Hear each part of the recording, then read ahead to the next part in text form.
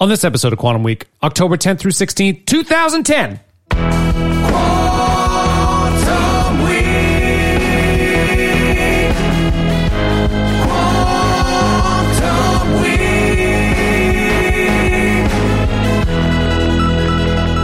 Welcome to Quantum Week. I'm Matt. I'm Chris. Quantum Week is a show in which Chris and I leap into a random week of a random year. We talk about movies and music and headlines and stories. And we are in mid-October 2010 with The Town and Lisztomania by Phoenix. Right. Anything off the top before we get into the movie? We're just back next week. We have we're going to 1988, Coming to America. Yep. We have an Excess song because of the New free sensation. show. Yep. And then the Sunday show for you folks is going to be Who Framed Roger Rabbit. It's another big Patreon movie.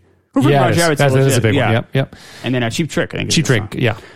So pretty big week next week too. So that's pretty cool.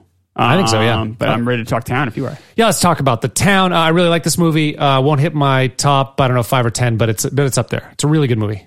Yeah. So every time I watch this movie, I like it less.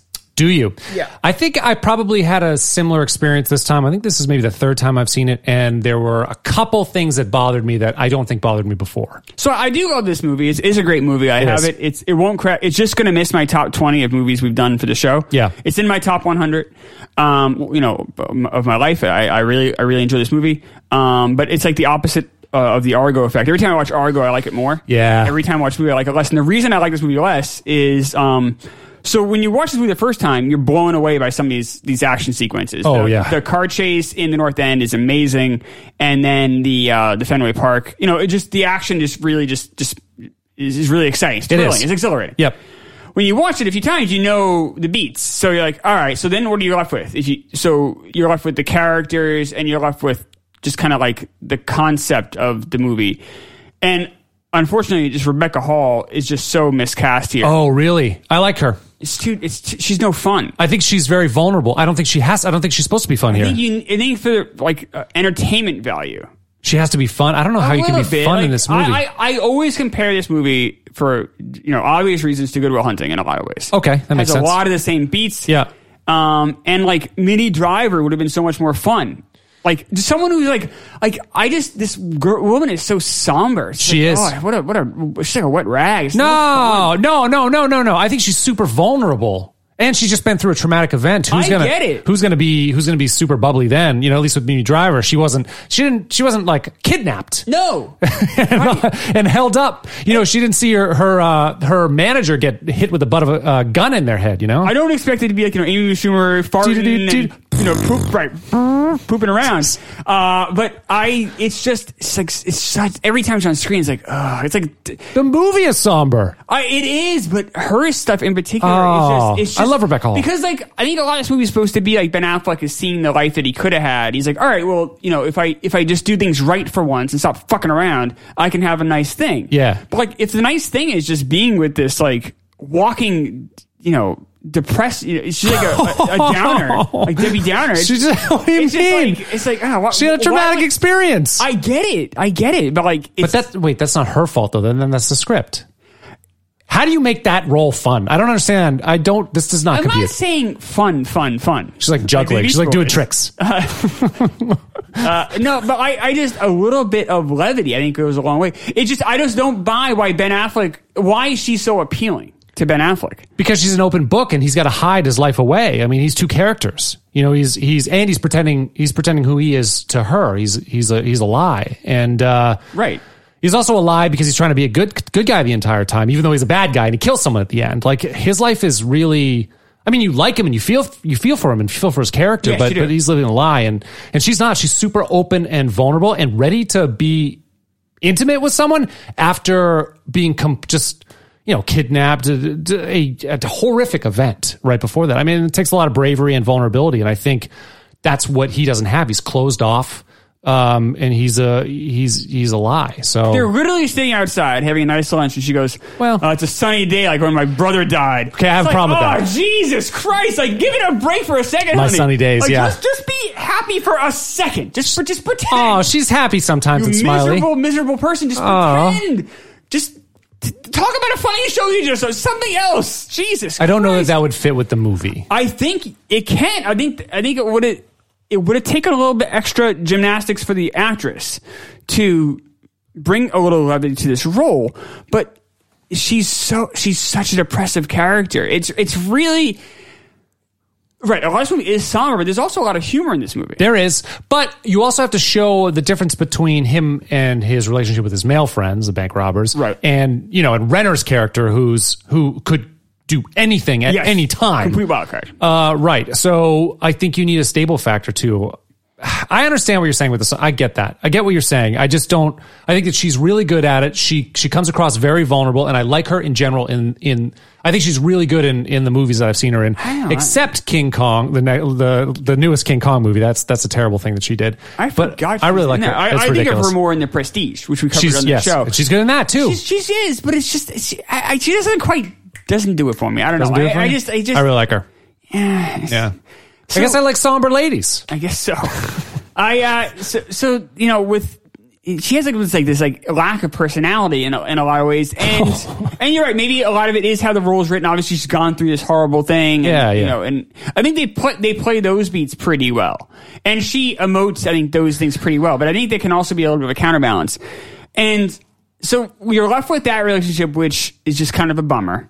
And even when things are going good, it's kind of a bummer. Yeah. She's talking about her dead brother. Or she's just sad about the bank being robbed. So it's like, all right, great. And you're left, and the action sequences don't have the same verve. The energy of the film is lost a little bit when you've seen it a few times. Right. Now, I'm flipping this with, say, Die Hard, another movie in my top 100, another action movie.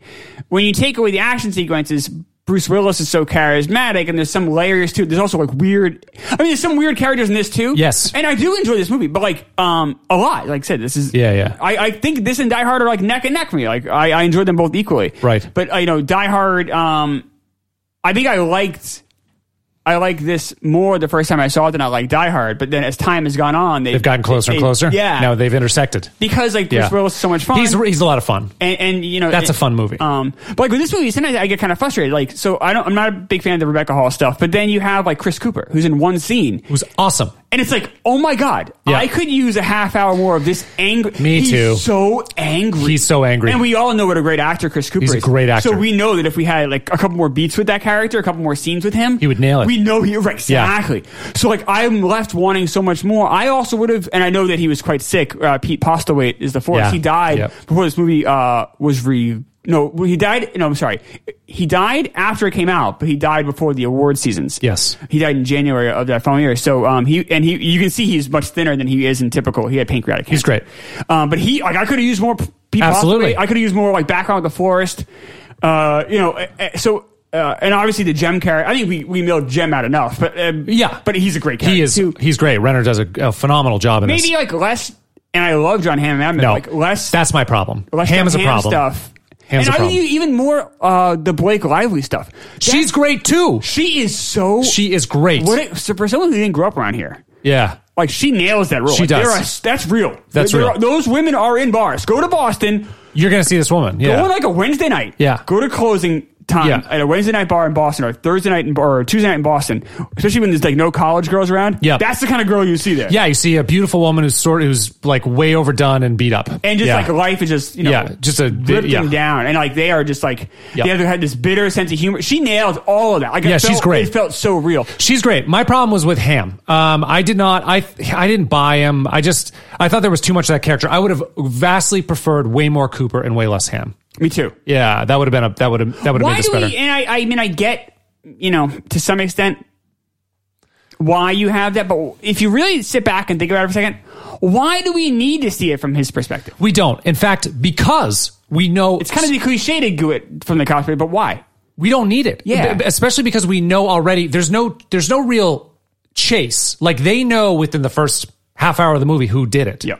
So we don't really need to see that pull. We don't really need to see his perspective. We need to see some of the confrontations. Him with Claire and who else was he with? Did he? Oh yeah, you need to see the confrontation in the end, but that's in the shootout. You don't really need to see a lot of him. I don't get it. But he's really not even that big part of a shootout. No, he's not. shoots Renner. Yeah, at the end, he's with Renner. He's like kind of chasing down Renner, and that's a good scene. That works. Yeah, no, yeah, that totally works. But we don't need a. I don't think we see as much of him. We don't need John Hamm for this character either. We could have. It could have been a nobody. Could have been anybody. What's the DiCaprio movie we covered with Tom Hanks? Catch Me If You Can. Yes. Okay. Thank you. So like with that movie, you do need the cop, right? Yes, you do. You need that balance because DiCaprio stuff is so fucking crazy. Yeah. And also he's a kid, so there's not a lot of depth to him. So I think it helps to have that counterbalance. Yeah. Even though Tom Hanks, we both agree it's not his like best. It's not the best role ever. Like it's almost kind of a downbeat role on purpose. Yeah. But it does flesh out DiCaprio's story more. I think it does add to the film. Yeah. On the flip side, there's so much other stuff going on. And remember, too, DiCaprio's alone for a lot of that movie. He really is. We have Ben Affleck and his wild cast of characters. Yeah, exactly. His dad. We have the Blake Lively. Yeah, the ex-girlfriend, right. We have, sour Rebecca Hall. we have a lot of stuff going on. We do. You don't really need the John Hamm stuff. You don't need it. It's very strange. And I love John Hamm. He's I love John Hamm. Mad Men. I'm a big and John I like Hamm guy. Personally, he's really funny. He is really funny. He seems like a cool guy to hang out with, and he's incredibly talented. This is sort of lost on him. Like he's sort of just a slime ball kind of nobody character. You don't really even know like how to take him in this movie. It doesn't know what it wants to do with him. Is he a good guy? Doesn't seem he's manipulative. Right, and he's also kind of an asshole. He's just kind of an asshole. But then he'll do a nice thing, or he'll do things. He'll be kind of kind. Like, all right, so like, I get that it shouldn't be black and white, but I almost feel like the movie doesn't know. No, and I feel bad for him because like, how do you play that? Right, and why have someone that is super likable like John Hamm in that role? Like you're already. I'm okay with John Hamm playing a fucking asshole. He played Don Draper for 8 years. Yeah, but he doesn't. He's not an asshole the entire time here. No, he's not. So it's just a very weird. Like you could have. Written. You'd be better with a nobody character here who you just can't quite figure or just, out. Like, don't show the FBI stuff. Yep, that works. I mean, too. like Goodfellas, we don't see it from the cop's perspective, and I'm not trying to compare this, but you know what I'm saying. You don't need it. A crime movie and not get the cop in 35% of it. Right, like, you can do that. Yeah, you don't need it. You don't need the scenes in the precinct. You don't need none of that. Seems like a waste because you could have really developed some of the other characters. And I like Titus Welliver a lot. He's a good actor. Like basically every scene with Hamm and Welliver is unnecessary. Yeah, and also just takes away from the fun of the movie, which is Ben Affleck and this wacky group of guys. Like we don't really, and I know there's an extended cut. I've seen it. It does flesh out the Blake Lively character a bit more. It? Yeah.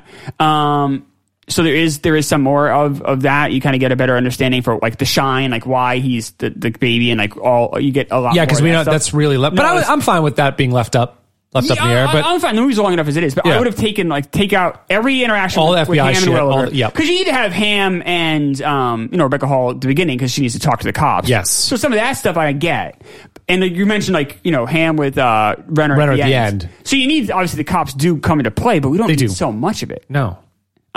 So like I said, some of the problems in this movie are just the problems are always there, obviously, but when you watch the movie the first time, the action sequences are way more fun. Kind of blind you to it a little bit, or you just kind of left. But then when you're just left with that, it's like, this movie just kind of fades for me a little bit.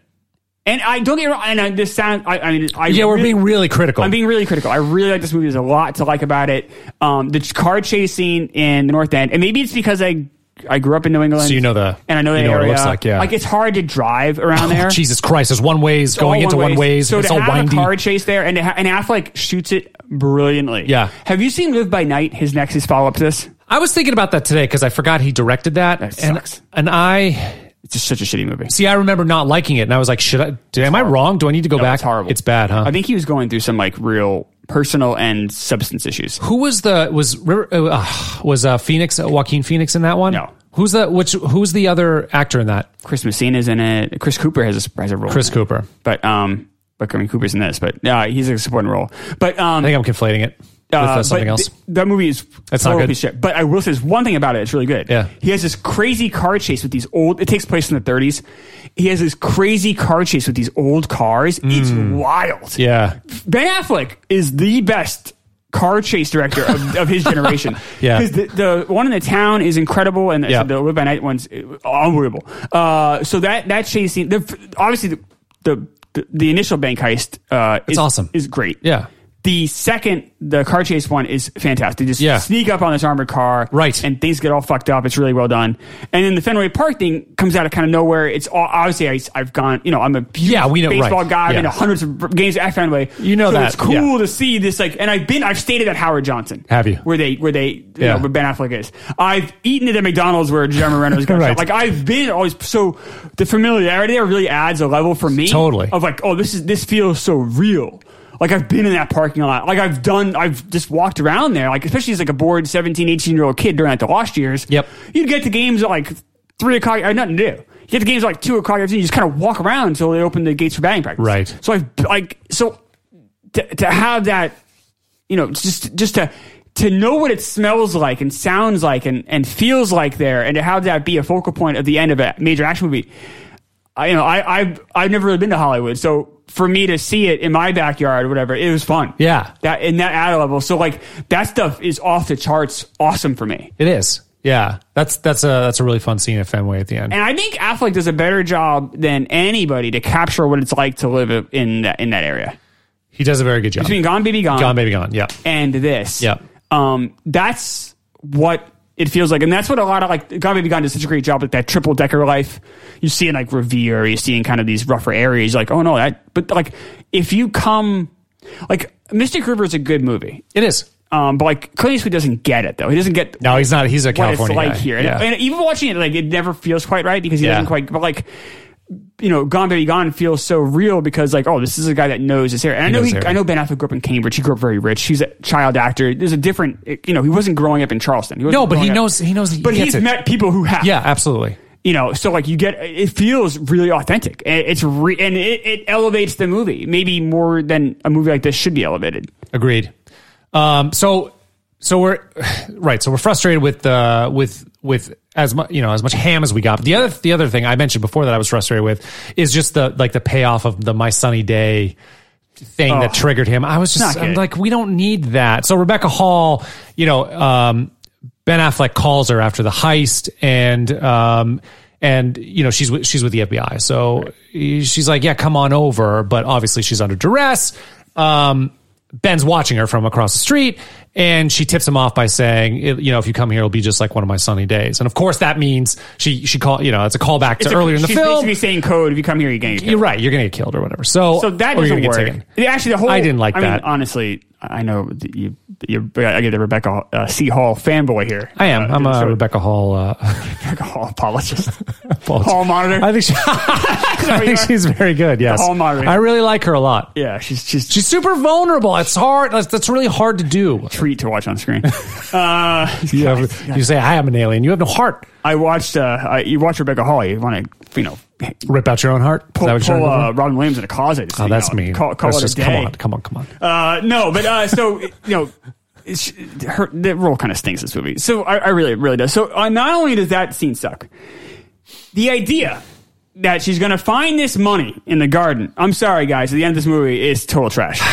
Yeah. And I love this movie. But she's gardening in the same spot. Does she just only garden in the same spot every day? Fine. She gardens. She finds the money. Stupid. Ben Affleck would never put it there. Okay, even worse.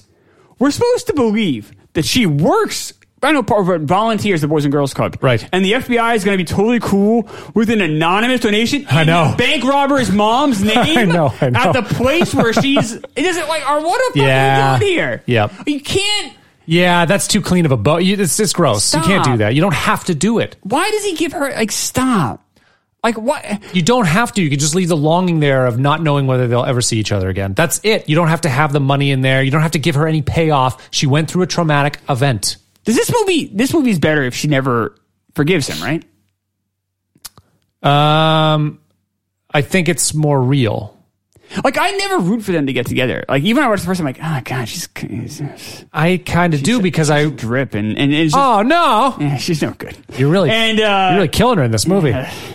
And it's in your top 100, by the way. I know. Let's dial back the Rebecca Hall hate. I'll amp it up. No, but this.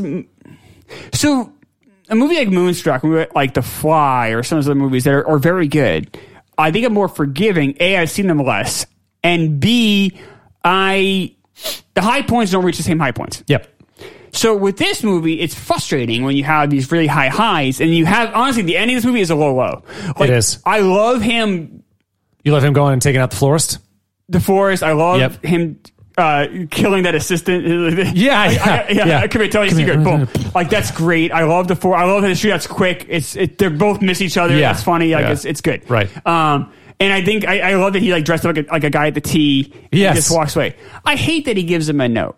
Even though you have that great John Hamm line, the note's for you, and let's go fuck yourself. Yeah. But like, you don't need it. He wouldn't do that. It's too cute. It's too cute. And then, to have the money, like, that is so asinine. Right, I agree. It's so crazy and so stupid. Yeah, it doesn't make sense. And like, and it's like, and it's also artificial. Like, we're supposed to care about this mom. His mom sounded like a train wreck. Yeah, okay, so first we think that she just took off, which sucks, but now it sounds like she was just she got really addicted to drugs. She got really addicted to drugs. She just had an OD. Yeah. But she got addicted to drugs because Chris Cooper owed the forest money? I mean, that doesn't make sense. That doesn't make any sense. Yeah. That's just.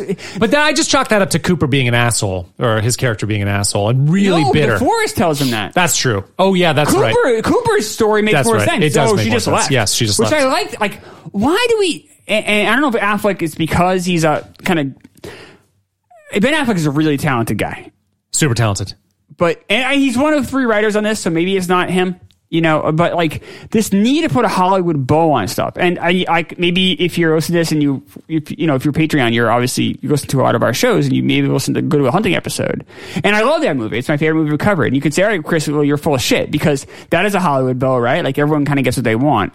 And I'm like, well, it's a different movie because the people in this movie do despicable things. The people in Good Will Hunting are all trying to do the right thing. They are. Sometimes it doesn't always work, and honestly, it's not that much of a bow. Like, no, we don't actually know. Those guys are still. Nothing. You're still working these shitty jobs. Yeah. Matt Damon's kind of just driving off to. Right. That's the only thing. The only bow is he left. He left. We don't know what happens. Yeah, we don't know what happens. And like Robin Williams is going on a trip. Like the stakes are pretty small in that movie. Agreed. And the wins are pretty small. It's all deserved.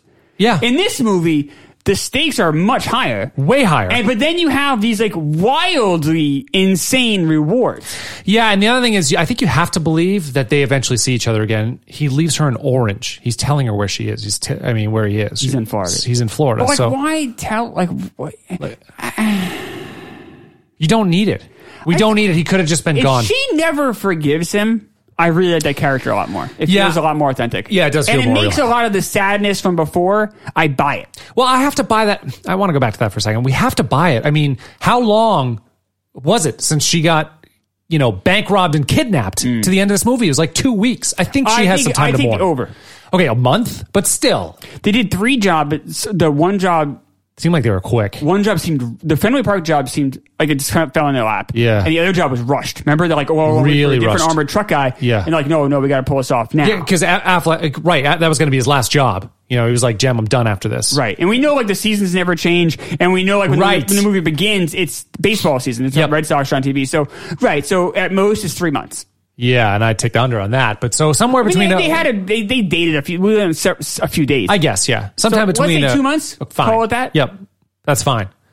All right, so she can get over it a little bit. Yeah, if they're having a torrid romance, then sad. Oh God, imagine like hanging out. Imagine I'd like that. Someone like that. I think I would make her happy eventually. I think I'd bring her out of it. That cloudy, back to her sunny day. You'd make her happy. Jesus Christ, make everybody happy. Not me. We've been doing 150 days. I'm still fucking miserable. Has there been that many? Something like that. God damn it. Yeah, it's 126. I think this is 26 or 27. Oh my God. What are we doing? You make people miserable. I think I'm better, more miserable now than I was when we started.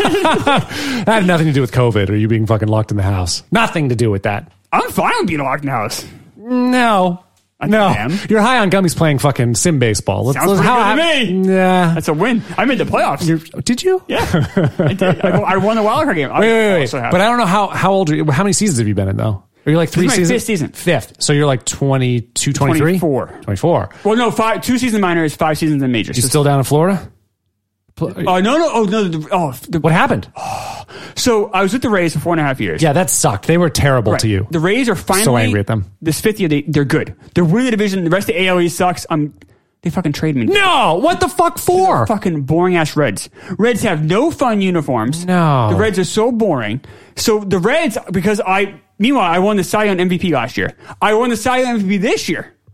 Why would they have traded you? What fucking because they said we can't afford you in a year and a half when you're a free agent. Yeah, but they're going to make the playoffs. Why would that's dumb. They were able to get a young pitcher under control. Actually, it's kind of realistic. Is it realistic? Oh, well, I mean, dude, if you're winning the division, you're going to make the playoffs. Trade Pedro Martinez. When's the next? Let's slow down. Who you're comparing yourself with? No. I won back-to-back MVPs. I guess okay, that works. So, but why? So you think how often are they going to make the playoffs? Not very, dude. I was like so. But I made the playoffs with the Reds, and I won the wild card game. And dude, I was so happy. I was screaming, yeah.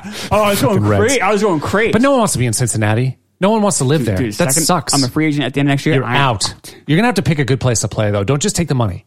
Oh, I won't. You got to go win. I want to find a place I can win. We need to solidify your my Hall of Fame. Your Hall of Fame. Yeah. Okay. So this is, you can see I'm very excited and happy doing that. So I think my misery has to do with you. I'm just illustrating how much bullshit this is. People are listening to it and they're like, this is so stupid. You probably like it. Fucking playing video game baseball. Chris is awesome. Yeah, I bet. What is awesome transition is the one of the best scenes, right? Is when they're out sitting outside. Claire and Doug are sitting outside. Scene. Yes, but when Jem enters, Jem enters the fucking picture, yes. That is such a crazy scene because you've already seen Jem. So Jem basically, we don't know why either. We don't know who he was following. So we don't know if he was following Doug, right? If he was following Claire, we don't know. If he was following either of them for too long, then he was basically following both of them anyway. I guess that's right. I think he knew. You think he knew beforehand? Yeah, it seemed it, but we never really get Claire. So he could honestly do anything in that scene. Yes. He could pull a gun and fucking shoot them both right there. We've already seen him be a fucking wild card. And so he approaches them and it's like he's a total predator in that scene too. It's so intense. And this goes to like what I'm talking about. Like the more you see it, unfortunately, something like that loses a little bit of its energy. Because the first time you see it, I remember the first time I saw it in the theaters, I was literally on the edge of my seat. Yeah. I was like, holy shit. Because this guy could do anything. Affleck could try to take him out. You never know. We know about the tattoo. Yep. But we know that Renner doesn't know about the tattoo. No. So, you're just, it's just he just needs to turn and she'd recognize really it. Well shot by Affleck. It's and it shows amazingly you how shot. Affleck really is a great director. He is a great director. And then, that scene is so fucking good. There's a great shot, of Affleck grabbing the scruff of his neck. Yeah, it's like a hug, but to cover that tattoo. Jesus Christ. And it's really well done. And he was, that whole time, he's planning on, he has to do that. When can I do it? He's like, yeah, right. Yeah, I got to get him out of here and I got to do that. And he's just on edge the entire time trying to get... And we all are. Yeah. And I know that look too of like, get the fuck out of here. Get the fuck out of here. But he can't, he can't really betray himself to Claire. That's such a great scene. It's really effective. It's really powerful. And, obviously we've done Argo for the show for Quantum Week. And we talked there about what a master work Affleck does with suspense. Yeah. He's almost Hitchcockian. And he's from that school or from that not school, I guess. He's from that, he has from that lineage. You feel that lineage, you can tell he must really appreciate because he can just ratchet up the suspense. Like I always talk about Rear Window, which is a heavy recommendation if anyone hasn't seen it in either at all or in a while. It's a Jimmy Stewart. You might say, it's old, it's in color. But, if you're not yelling at your TV in total suspense by that third act, like something's wrong with you. Like it is so suspenseful and it ratchets up, and it's that same kind of energy in that scene. It's really well done. Like Affleck, that's his master. Like that's you can see. That's why you wish he would direct more. I know, because he would. Although then again, you see something like what is it? City by what is it? Whatever by night. By night, whatever. Boring by High night. by night. It's called. I don't know. Yeah, Drunk by night. Drive by night. Live by night. Live by night, yes. Yeah. Live by night. So, but maybe he's planning on doing that when he retires from acting. Maybe he feels like he can still make some good money. I checked out his next few films. So he did write another movie with Matt Damon, which I'm very excited. It's coming out this year. And he has a supporting role in it. But it's Matt Damon and Adam Driver, I believe, are rivals. And then cool. Ben Affleck is kind of the supporting character. Kind of, I guess, similar to Good Will Hunting in a way, where you have two leads.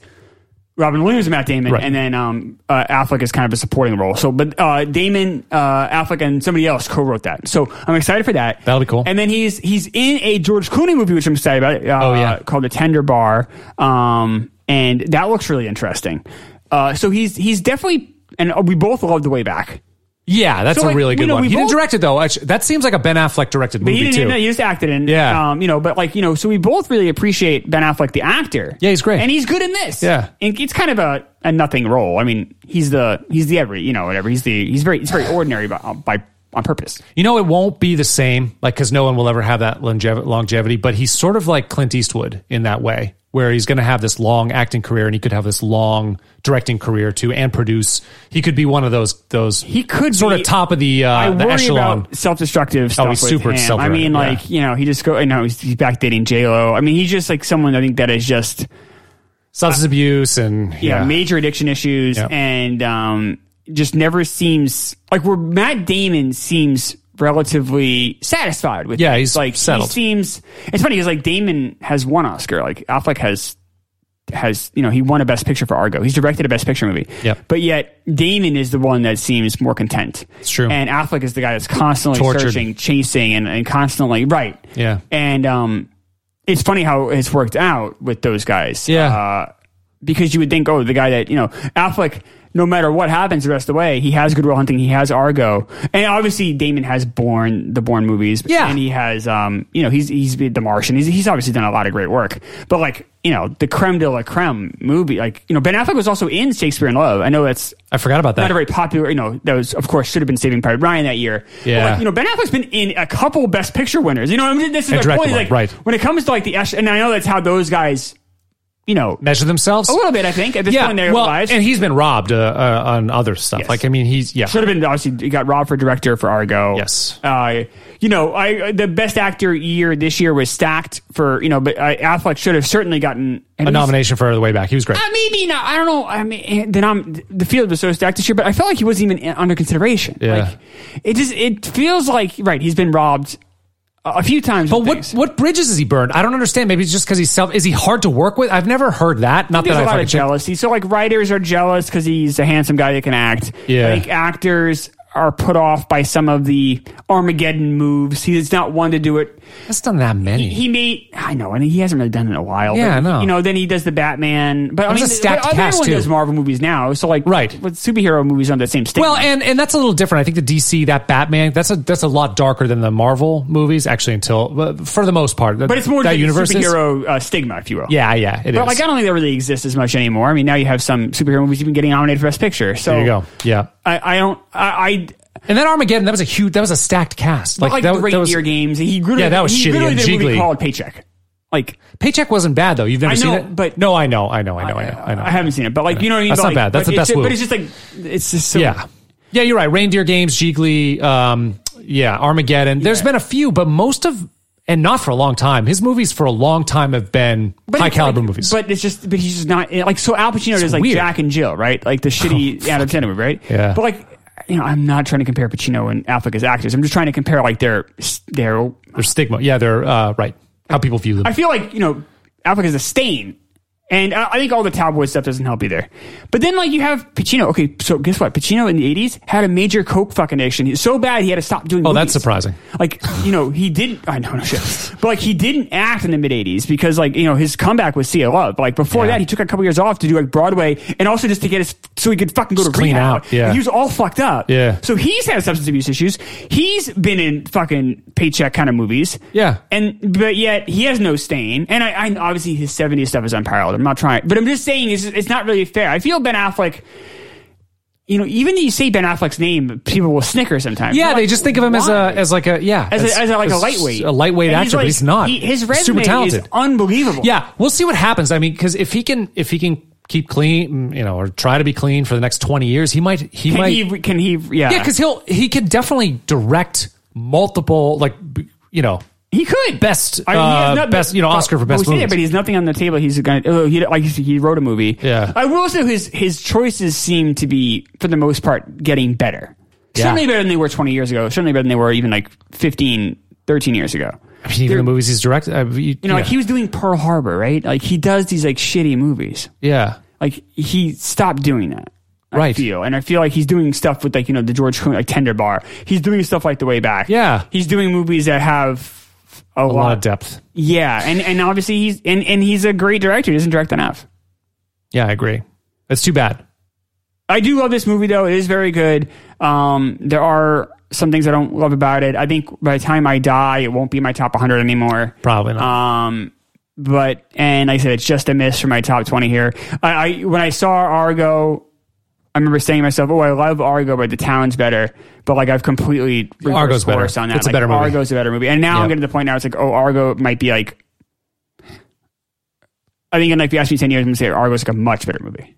Could be. I'm not quite there yet. But Argo's a better movie. Argo's a better movie. Definitely. Like, I'm definitely firm saying that. Yeah. And like each time it's like, Argo's like quite a bit better. Yep. And I did not feel that way at the time when I saw this movie. The other positive is the score is quite good in this. It's very moving. It's a good score. Yeah, it's a very good score. There's elements of like Celtic in there a little bit, but not too much. A lot of times you do the Boston shit and you get way like you get ding ding and none of that, but just like some of the remind me of like who's the Percy Aldridge Granger. It's not quite like that. One of my favorite composers is Percy Granger. He does like a lot of folk style symphonic music, but like folk themes, and he weaves them in really interesting ways. 20th century composer. Kind of, it had elements of that to me where I could hear the lyrical quality of it, like the tune of it. It wasn't just like, hey, let's put something together to build tension. And it had that sort of some of the Celtic elements in there, but just way deep. And I thought it was quite moving score. Very good. The dialogue in this movie is fantastic. It's good. And I think a lot of it is Affleck because it feels so Boston. Like he says something to Pete Postlewaite at the end of the movie. He's like, "You're just a fucking florist with a fucked up face." Yes. And like, I can't imagine anyone from any other region saying that to somebody. No. Like, this is a Boston thing to say that someone's a fucked up face. Yeah. And Pete Postlewaite does, so it makes it even funnier. Yes. Or did. And then like another line in the movie is like one of the guys at Fenway Park is like, Boston, the Red Sox haven't gotten robbed this bad since Jack Clark. Yeah. Which is such a funny line because like, Jack Clark is like, unless you are a hardcore Red Sox fan that's over 40, you don't remember Jack Clark even being on the team. I remember him. And Jack Clark, by the way, his first year the Red Sox was good. Everyone forgets that. 91 was good, Jack Clark. 92 was quite poor. But it's a funny line. It's like, it's such a... It would have been easier to go cliche there, but like Ben Affleck's like a legit Red Sox fan. Yeah. Like I remember he would do games with a couple times he'd go in the booth with Remy, right? And he like I think he said like Rolando Rojo's getting knocked around, and he's like, Rojo is showing his Rojo-ness. And that's really funny to me, like his Rojo-ness, like basically calling the guy shit, and like so like but like you could tell the guy actually like watches the game. Yeah, he knows what's going on, cares about the team, and has a.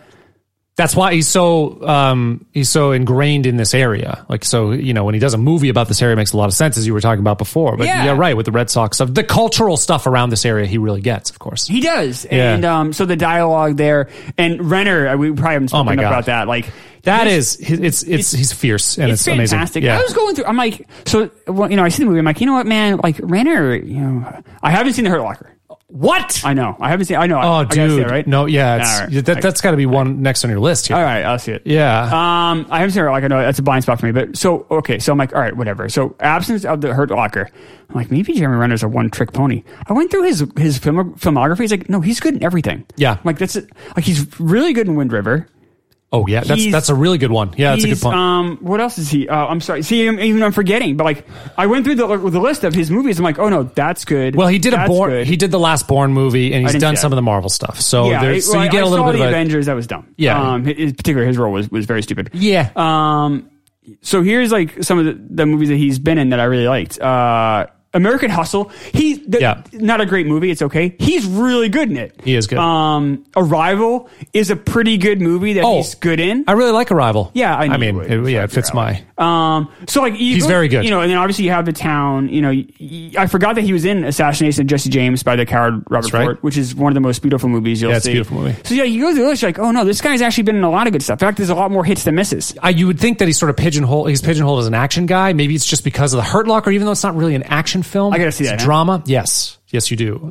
Best Picture winner, right? Yeah, I know. It's a total bunch of. You know what it was? I'll be honest with you guys, but I didn't see it. So, my brother-in-law served overseas. He had a few deployments, and that Gulf Wars. I know. That I just I kind of shied away from those movies. I just it wasn't like I was like, I just like. Well, we really were inundated with it with news stuff. It was just like, and I know there's been some good movies about that time that have come out. I honestly I haven't seen, just because it wasn't that I was like scared or it was more just like, this doesn't seem entertaining to me. And I guess I just chose, even subconsciously, not to see it. But I really, the Hurt Locker is quite good. But maybe because of that, even though it's not, I mean, there is action elements, but it's different than that. But you've got that, then you get the Bourne, you've got the Marvel stuff. Maybe people in their heads just sort of pigeonhole him as an action guy, and he's really nice. He's been in a lot of drama movies. He's very good. I like Renner a lot. Wind River was a real very good movie. I saw that almost out of desperation. I was doing a New Hampshire cast episode, and we had to spend a day in a town, and we were bored, and we had to pick a movie. And I was like, let's go see this fucking movie. And we were both exhausted. We both were both miserable and bored, so we were in no mood to see a movie. Yes. And both are going, that was really good. Yeah, another beautifully shot film.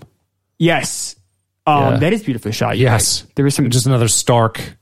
Just because of that, some real darkness in that movie that sticks with me. Yeah, that's a really interesting movie. I haven't seen that one. Check that out. Yeah, I need to see Hurt Locker. But Jeremy Renner is incredible in this. Jem is one of the great bad guys in movies. He really is. And because he's not over the top. You see that he can snap at any time, but he's not. I mean, he does some fucked up shit, taking hostages. I agree with you, but he's not over the top. I do wonder this though, and this is, I guess maybe I'll ask people who are listening. Yeah. If you're not from this area, you've never really been to New England. Let's say you're just someone that just doesn't really know New England. You never lived in New England. Say, right? Does he feel over the top? Does it seem cartoonish? Oh, I don't think so. I don't know. We can't know that. I'm asking if someone. I'm just curious because but I will say though, and we both agree that living in this area, no, that's pretty real. Like there are smart ass, smart ass, but kind of dumb. Yes, and he even had kind of. You could tell the guy just had too many beers. He's like heavy in the wrong spots, but yet you could tell he'd like whoop your ass in a fight. With no questions asked. He might be a little guy, but he's terrifying. And just has this attitude. Even the way he walks, it's like, oh, that's very Boston. Yeah, I've seen guys in a bar, and you see, honestly, you go to a bar, there's a few of those guys, you walk. You don't want to be around. You have one drink, and you get out of that bar as soon as you can. Because you just don't know. Those guys are rough. Yeah, and you buy that he was in prison for 9 years. Like you buy all of that. It goes against exactly what we talked about Ant-Man. Remember we covered Ant-Man? It's like there's no way Paul Rudd was in prison for 3 years. You don't buy it. He's like a sensitive, gentle guy. But he also he doesn't act like someone in prison. He doesn't.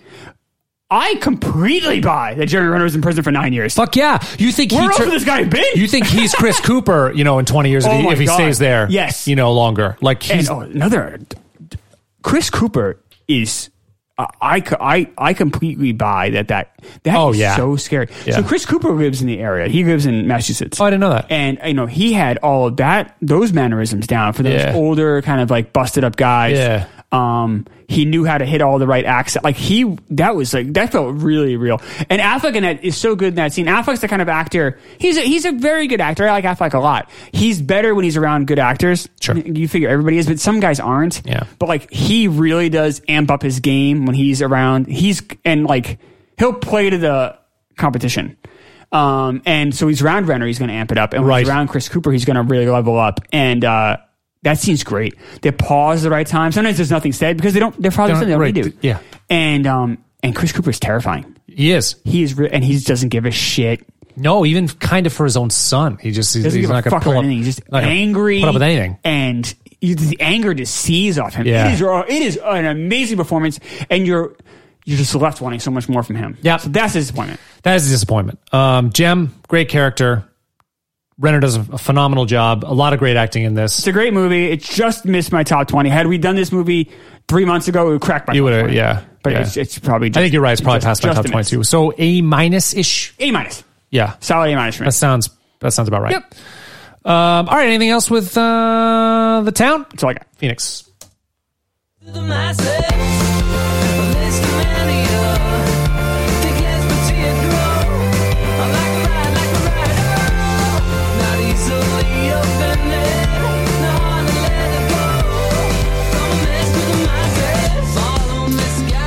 All right, Lisztomania by Phoenix off of Wolfgang Amadeus Phoenix, which is actually an interesting, throwback to Mozart, of course, but this song is Lisztomania, is about the frenzy, the absolute frenzy people would have going and seeing, is it Franz Liszt, I think is his name? The Hungarian pianist. Did you like seeing him? Was it exciting? I know you're a little older than I am. Not that much older. Oh, okay. He was, when did he die? In the 1880s, the Romantic era, so you did pianist. You weren't. I wasn't alive.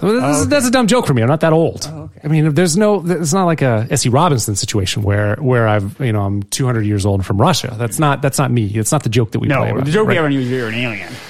Even better. But Liszt. So that's a Romantic era composer, and this was really, so they did have Mozart's earlier, he's like pre-romantic into romantic, and then Beethoven was really the start of, and in the span of Romantic era music. And what romantic era composition, so it's like 30s through 1900, then it changes a little bit, but what happened is, in that era of music, people started really expanding the musical palette. Like, it used to be, we went from, I've talked a lot about this idea of the 1, 4, and 5 chord, and it's like the basic structure for rock music, because it's the basic structure of blues music, because it's the basic structure of classical music. And so they really stayed in that box, in those kind of three chord box, through classical period. But then in romantic, they really expanded the palette of what chords were okay and acceptable. A lot of it had to do with the church.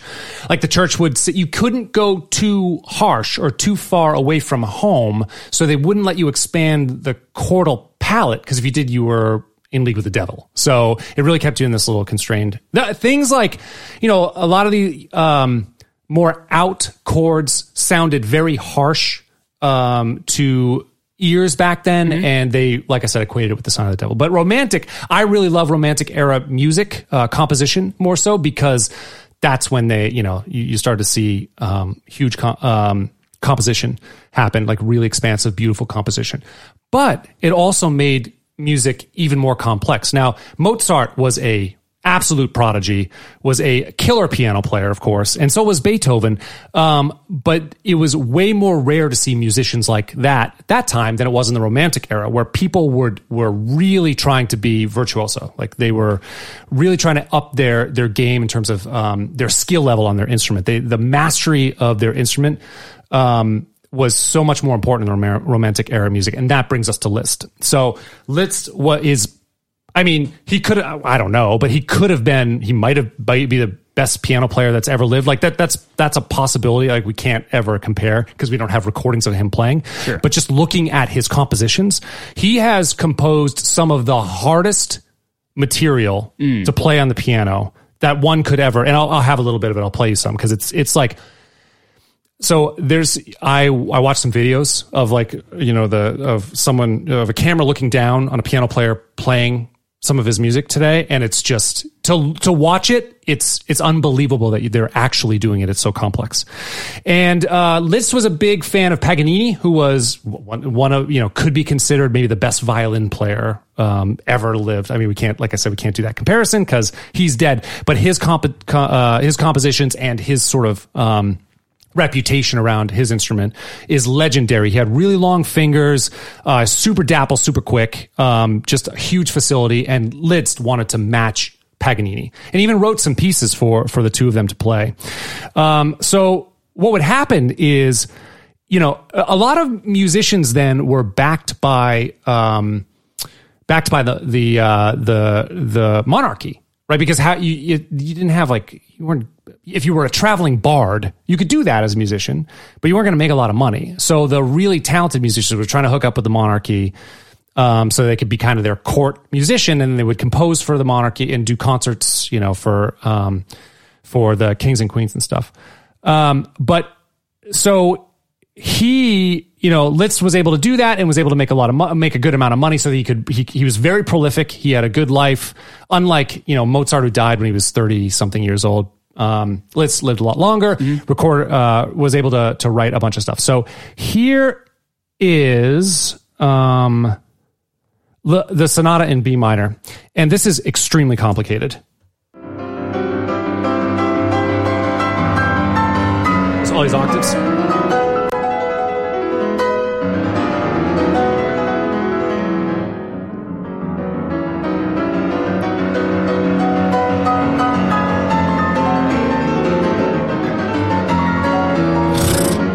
Got all these crazy rhythms in the left hand with all this real fast shit in the right hand, and then he switches, he does all this fast shit in the left hand. It's pretty sick. And people would just see this and go people crazy. Would see it, and it was Beatlemania, dude. They would go nuts. Yeah, yes. right. They were like, it was just so shocking to them to hear someone move like that and to watch them. You know, if they're in the Monarch court or whatever, watching this guy fucking play the piano. Crazy. Yeah. All right. Yeah. So maybe the most complicated piece of this piece is called La Campanella, and it Roy is Campanella? Not Roy Campanella. Campanella. This is La Campanella. It's not going to sound as complicated as Sonata in B minor. But what he's doing is bouncing these octaves with his right hand. He's going, which an octave is 8 notes away, but it's white and black keys, so it's actually further apart than that. So you have to have large enough hands to hit that octave, which most people who have medium-sized hands, they can. But to have the dexterity to bounce off it, like low, high, low, high, low, high, or the opposite, and then jump octave to octave to octave to octave really, really fast, and to have the hand strength to do that and not falter is fucked up. So this is, you watch this piece of this dude playing it, and it is just, it's so complicated.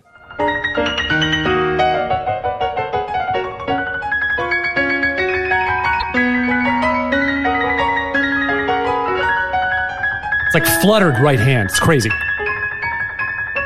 That's like, I'm sure it's really hard, but this seems like a parlor trick to me. Like, this is like, all right, cool. Like you can like play weird. Like this isn't good music. Well, this is just a piece of a whole suite. Like this is probably a 40-minute piece, and this is just part of it. There's also really dark, like beautiful, moody stuff in there too. But this is just the real fast shit. Yeah, that's good, I guess. You know, like fast shit. I just find it impressive. Anybody who's a master on their instrument, I find impressive. Course. And it sounded this guy was crazy. My God, this guy had it all going. You know, so that's what Lisztomania is all about. It's about Franz Liszt. Yes. Now I love this album. So Wolfgang Amadeus Phoenix, I think, is one. I mean, that might be my favorite album of that year. I don't know. I mean, it's so good from top to bottom. I really dig Phoenix. A lot of the other albums, there's usually a few songs on each album that's really good, but I find this one, this will always be like a favorite album of mine. Do you like this? Yes, the song's great. This is the best song Phoenix does, is Lisztomania. The problem with Phoenix, the problem I have with this album is that like all the songs kind of have that same sound. So like 1901 is very so like the whole album, by the time you're like, all right, well, I heard the same song 9 times now, like, you know, more or less, like it doesn't change. They do change their sound with their later albums, and it becomes, I was talking with Laura loves this song. Yeah. I like this song. Laura's like, this is the best song you've ever covered for the show. It's a great song. I don't put it that, I think like Take On Me by Aha is the best song we've ever done for the show. Yeah, I probably like that one better. Probably in my top 5. It's right there with the other ones that we like a lot. It's a great one. Or the ones that I like a lot. So it's right there. It's like Take On Me is like its own element, and then like a drop down that next tier. This is in there. They do change their sound. Are you familiar with MGMT or Passion Pit? Yep, both. So like they sound like them more in like their later albums. A little darker, more alternative, less poppy. Yeah, less poppy. And actually, they're more 80s. They're more 80s. I think it's Management, isn't it? MGMT? Isn't that how you pronounce it? I always assumed it was Management. No, you don't pronounce it Management. Did you just say MGMT? Yeah. That's a pain in the ass to say. I don't know. Whatever. But yes, both of them I'm familiar with. Yeah, so like they have that kind of sound. Laura brought that up. I'm like, oh, you're absolutely right. It does have like that kind of sound. And I like some of their later stuff too. I think Phoenix is a really good band, and I'm not like knocking this album. It just gets a little repetitive for me, but like 1901 is a really good song. Like Lisztomania is like a great song. Yeah. Like it's really good. But like after a while, you're like, all right, I'm just kind of like I can only do it for so much. So I really love the song. 1901 is probably really my favorite on that album. 1901 I like better. The darker synth is something that we'll get to that in a second. But one really cool thing about this is I just talked about Liszt and his octaves in his right hands. That's how they start the song. That's an octave. That's pretty cool. I think it's a callback to Liszt. It must be, yeah. That's cool. I love how the song starts too in the drums. There's no hardware. There's no none of that at all. It's just kick snare. And then sometimes they'll hit the toms, but no metal. Yeah. Until the chorus. and then they hit the metal. So it's just really so stripped down. Song. This super feels, fun. And you've seen the Breakfast Club meme, right? Or Breakfast Club thing. Yeah, with their dancing. Yeah, like this feels very. I feel like this is like 80s rockabilly meets like alternative of that time, like it's like a marriage. Yeah, and it works. I think really, and like they're like it's your time, like that. Yeah, that is the bridge section. That is fantastic. It's a fantastic section. Actually, I want to bring that up because they fuck with me in this section. When you hear it, when I hear it, it does something to me. It makes me feel like it's going faster and faster and faster. It's not just because it's louder. That feels faster than the section before. And then they're going to do it again. They're going to ramp up again. Here. Feels faster. It does, yeah. I clocked it today because forever I've been trying to figure it out. I mean, like, are they actually... Because it feels faster again. Until the end, you'll hear that it sort of puts a bow on it. What I thought that they were doing was actually speeding that section up a little bit incrementally at a time. And then at the end, when it sort of falls into a soft section, they would have the time to slow it down, actually, without us really noticing, because the whole thing drops there. Mm-hmm. So forever, I thought that's what they were doing. I actually clocked it with a metronome today, and that's not what they're doing. What they're fucking doing is they're speeding up beat 1 and beat 2 a little bit. So usually it's kick, snare. That's how it goes. Kick, snare, kick, snare. That's beat 1, beat 2. So the kick is a little bit ahead, and then the snare is a little bit ahead, but the entire measure itself is in time. It's just they just push that just a little bit, so it feels like you're going faster on those beat ones. Pretty fucking cool how they did that. It's awesome, and it's such a great part of, and that's what I think sets this song apart for you than the other songs in the album, even though they all kind of sound the same. Is that it has that element to it, because that song is like, that makes me like just want to dance and have fun. Yeah. That is just a really fun, and also has like this like really fun like exciting energy to it. So it's like, oh, that's like a game changer for me. So and that's why this is easily one of my favorite songs of that year. Anytime I would do if I did like a playlist of best of this year, this is like a guarantee to be on there. This is a really great song. Now with 1901, the reason why there's many reasons why I love it. So I love that synth anyway. It's just a really heavy 80s synth, super dark with a rhythm that feels like home, but it's also strange, the placement of it. And they flip the time on me. Usually when you are listening to songs, like something that's standard is you have things that are in even numbers. So you'll have a measure, but you'll make a phrase like 8 measures or 4 measures or 16 measures. It would be sort of a multiple of 4 or 8 normally. And I guess, a multiple of 8 is a multiple of 4, but you know what I mean? Like the phrase would last 8 or 16 or 4 or something. But this one, it's not. 1901 is not like that. And I've never actually sat down and thought about and like counted out the phrase to figure out exactly what they're doing. So it's always just been a little, I don't know why I haven't, but it's always just been a little bit of a mystery to me. And it draws me to it because it's that little bit of detail strangeness.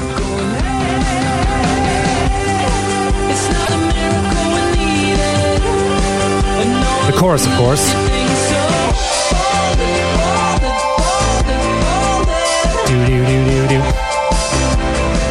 Where they place that synth, the down, now could either be after beat 1 or it could be after beat 3, depending on how you count it. And it's all about his vocal phrase. Where he starts and ends his vocal phrase is strange. That's what sort of laps around and what makes the music phrase strange. You could sort of count it in 2 different places. And to me, I love when people do that because it's like the song is serving the most important part, which is the melody, as opposed to the other way around. A lot of times people write, okay, we're going to have this box. We're going to have, an 8-bar phrase. We're going to do this 12-bar blues or 16-bar blues or whatever. And we're going to fit the vocal line to that. No, like I have something to say. I have a melody that I want to get out. It lasts this long. Let's build the rest of the music around it. And then they do it in such a cool way where it's just that nice, that nice rhythm in the sense. I really appreciate good writing like that. They have a lot of depth to their writing. My one knock on Phoenix is he's not Mars. He doesn't have a great voice, but it's fine. In fairness to him, so the more you listen to it, so you really hear like it's just he's French. He's singing in English. So I don't think I think he just doesn't have a very strong voice. But you can hear like in the you can. It's odd dialect. Yep. And it's like it's a little off-putting.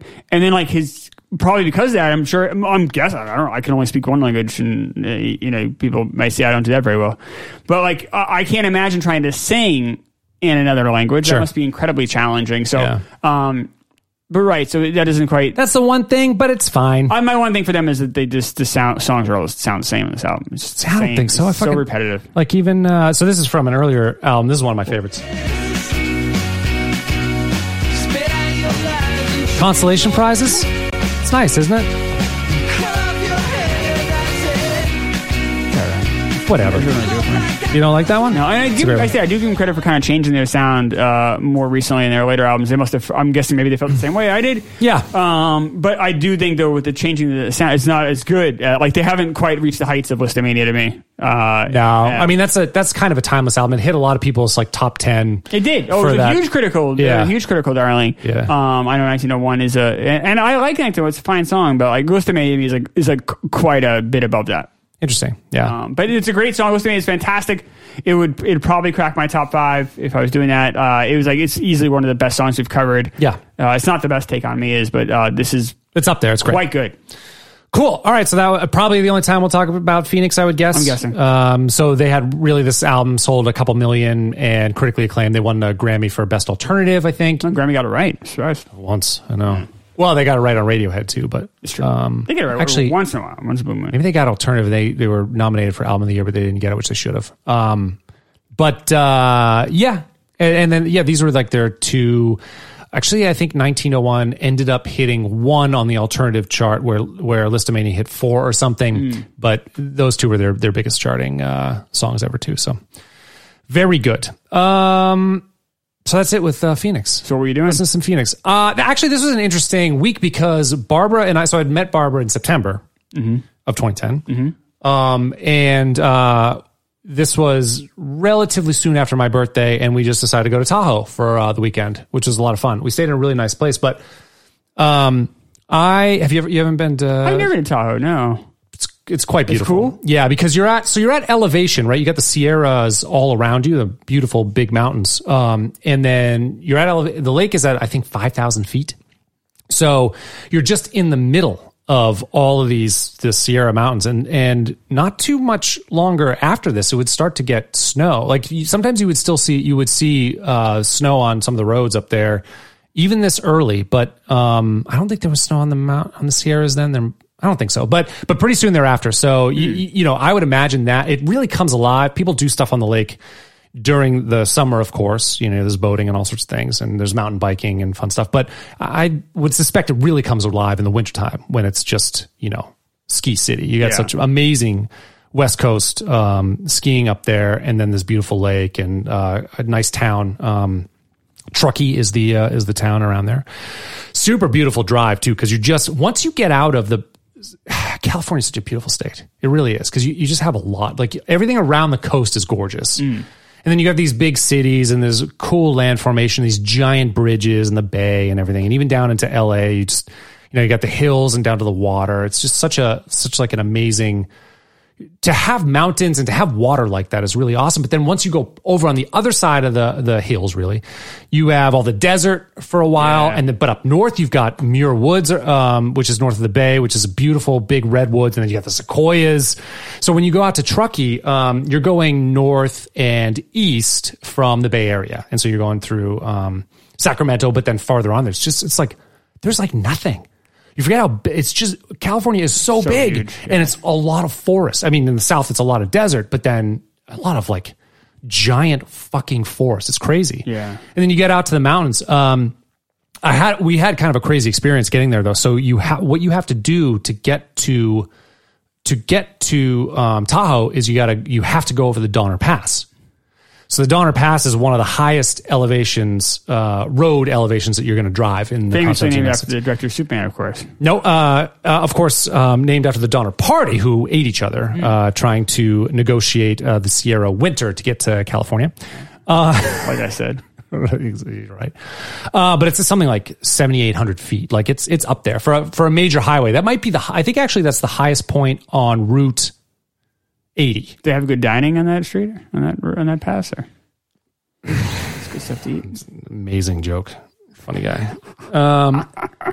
But it's crazy. It could really snow at any time at that elevation, 7,800 feet. So you climb for about, I don't know. I mean, you're sort of, once you get past Sacramento, you're starting to go up a bit, but you have a pretty big jump in elevation for maybe like the last 45 minutes to an hour before you hit the Donner Pass. And actually, like, I almost fainted. I'm driving. I know. I'm driving too, and things started to go a little bit black, and I was like really freaked out. I had like weird, I had weird, elevation sickness that stayed with me for the next couple days. Like it? You're so much closer to your planet when you're up that high. You like it if you're up that high. Yes. What a loser. I know. Pass out. So I'm driving and I'm like sitting next to Barbara. I'm like, I don't feel so good. She's like, do we need to pull over? I'm like, not quite yet. And we kept going. And we made the pass. The pass is crazy too, because you're above the tree line. And so you're like looking around, and it's, you're top of the mountains. It's not like the roads are that wide. Have you ever? So I've experienced that a lot driving in California, even north to south, going south to LA or north to Seattle. You'll go through some of the mountain areas, and you're at elevation, and you're just like these windy roads on a highway. Everybody's going 80 miles per hour. And you just got these giant fucking mountains next to you. And then so the roads could be kind of wide, but there's still a giant drop off to the right of you, hundreds of feet or 1,000 feet. It's crazy. My grandmother, one of the last times I saw her, she's like, my grandma who lived in Arizona at the time, she's like, I want to go to this place. So she insisted on driving there. She was like 80 years old. The roads were so narrow, they're winding. So I demanded. I'm like, I will not go home. Like I demand. I have to drive. And she was so pissed. I'm like, I'm not. Sorry, Grandma. Yeah, I was like, this is not safe. Like it was terrifying. Like you're right. The drop off is just like, and there's really no like in the Northeast we're so used to like guardrails or just things like it's just like no, it's like not there's no forgiveness. No, you're over. It's done. Yeah. I mean, so you drive Route 1 in California and it's along the Rocky Coast and you're at some serious elevation there, but it's slow. Like you're going 25 miles per hour north of San Francisco. To get to Muir Woods, you go back like Stinson Beach and stuff. So you're seeing all these huge drop offs, but you're not going that fast. But some of these roads, like you go north to south on Route, I think it's 10. No, is it 10? I can't remember. Going north to south in California, either direction, up to Seattle too. It's the same problem because you get to Shasta, which is one of the tallest mountains. You have Shasta, Mount Hood, and Rainier are the three like giant peaks in the Pacific Northwest. And I think Shasta is like 14 or 15,000 feet. And so you're going through some of these like mountain passes, and there's the Shasta Dam, which is a huge thing, and it's big and it's scary. I mean, it's exhilarating too, but it's scary. But it's kind of similar when you go into the Sierras too. So yeah, you get past the Donner Path, but you're up there and you're like, ugh. And you could see like sometimes, I think they even, if I remember this correctly, I could be wrong, but if I remember correctly, I think they require chains after a certain point of the year because you'll die. Like, so trucks will they have pull off places for the trucks where they can wrap their wheels in chains so they can make the pass. I can't imagine being a fucking truck driver through this shit. It's like awful and fucking scary. Yeah. But anyway, but Tahoe is quite beautiful. We went to Reno too. We were there the entire. I think maybe we took a long weekend or something. So the next day we went to Reno, which is just maybe a couple hours drive or something on the other side of Truckee. And I liked Reno. It's just kind of a cool. It seems awesome. It's like a chiller vibe than Las Vegas. Of course, is a lot smaller, but it felt like really chill, and you still kind of have a little bit of that Nevada desert feeling. Right. It's a nice weather, but it's not quite as hot, at least when we were there. And still, you got the beautiful Sierras. I mean, you do have the mountains kind of surrounding you in Vegas too. But I liked Reno. Yeah. We had a good time. We didn't do much. We kind of spent the day there, had some food, and went to some casinos and stuff. But it was like I liked this as a little city. It was really chill. Yeah. So that's what we were doing. It was our Tahoe trip. That's good. Yeah. So we are back on Saturday. Is that true? Well, we haven't taped yet, so maybe, No, I think we will. One of us will die. I doubt it. I hope not. But Coming to America. And In Excess. Yes. New sensation. Yes. Right now. Anything else? That's all I got. See ya.